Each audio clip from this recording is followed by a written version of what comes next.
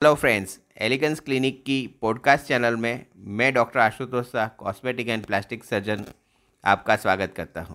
आज का जो टॉपिक है वो है breast reduction for unmarried girls.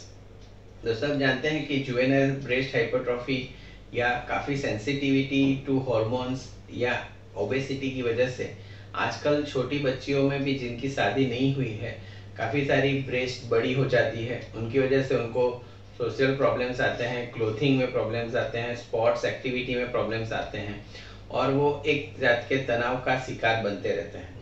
तो ब्रेस्ट रिडक्शन प्रोसीजर उनको हेल्प कर सकता है। ब्रेस्ट रिडक्शन अगर आप स्कारिंग कम चाहते हैं तो लाइपोसक्शन से कर सकते हैं।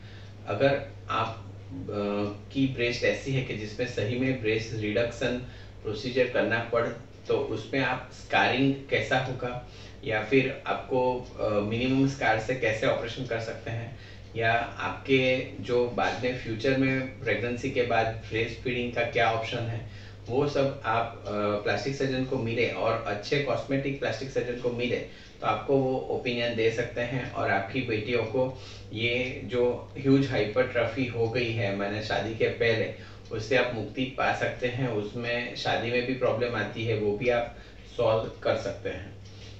अनमेरिड गर्ल्स के लिए हमने काफ़ी सारी लाइपोसक्शन करके भी अच्छे रिजल्ट्स उनको दिए हुए हैं, जिसमें स्कारिंग बिल्कुल भी 2-3 mm का वर्चुअली नॉन विजिबल स्कार रहता है।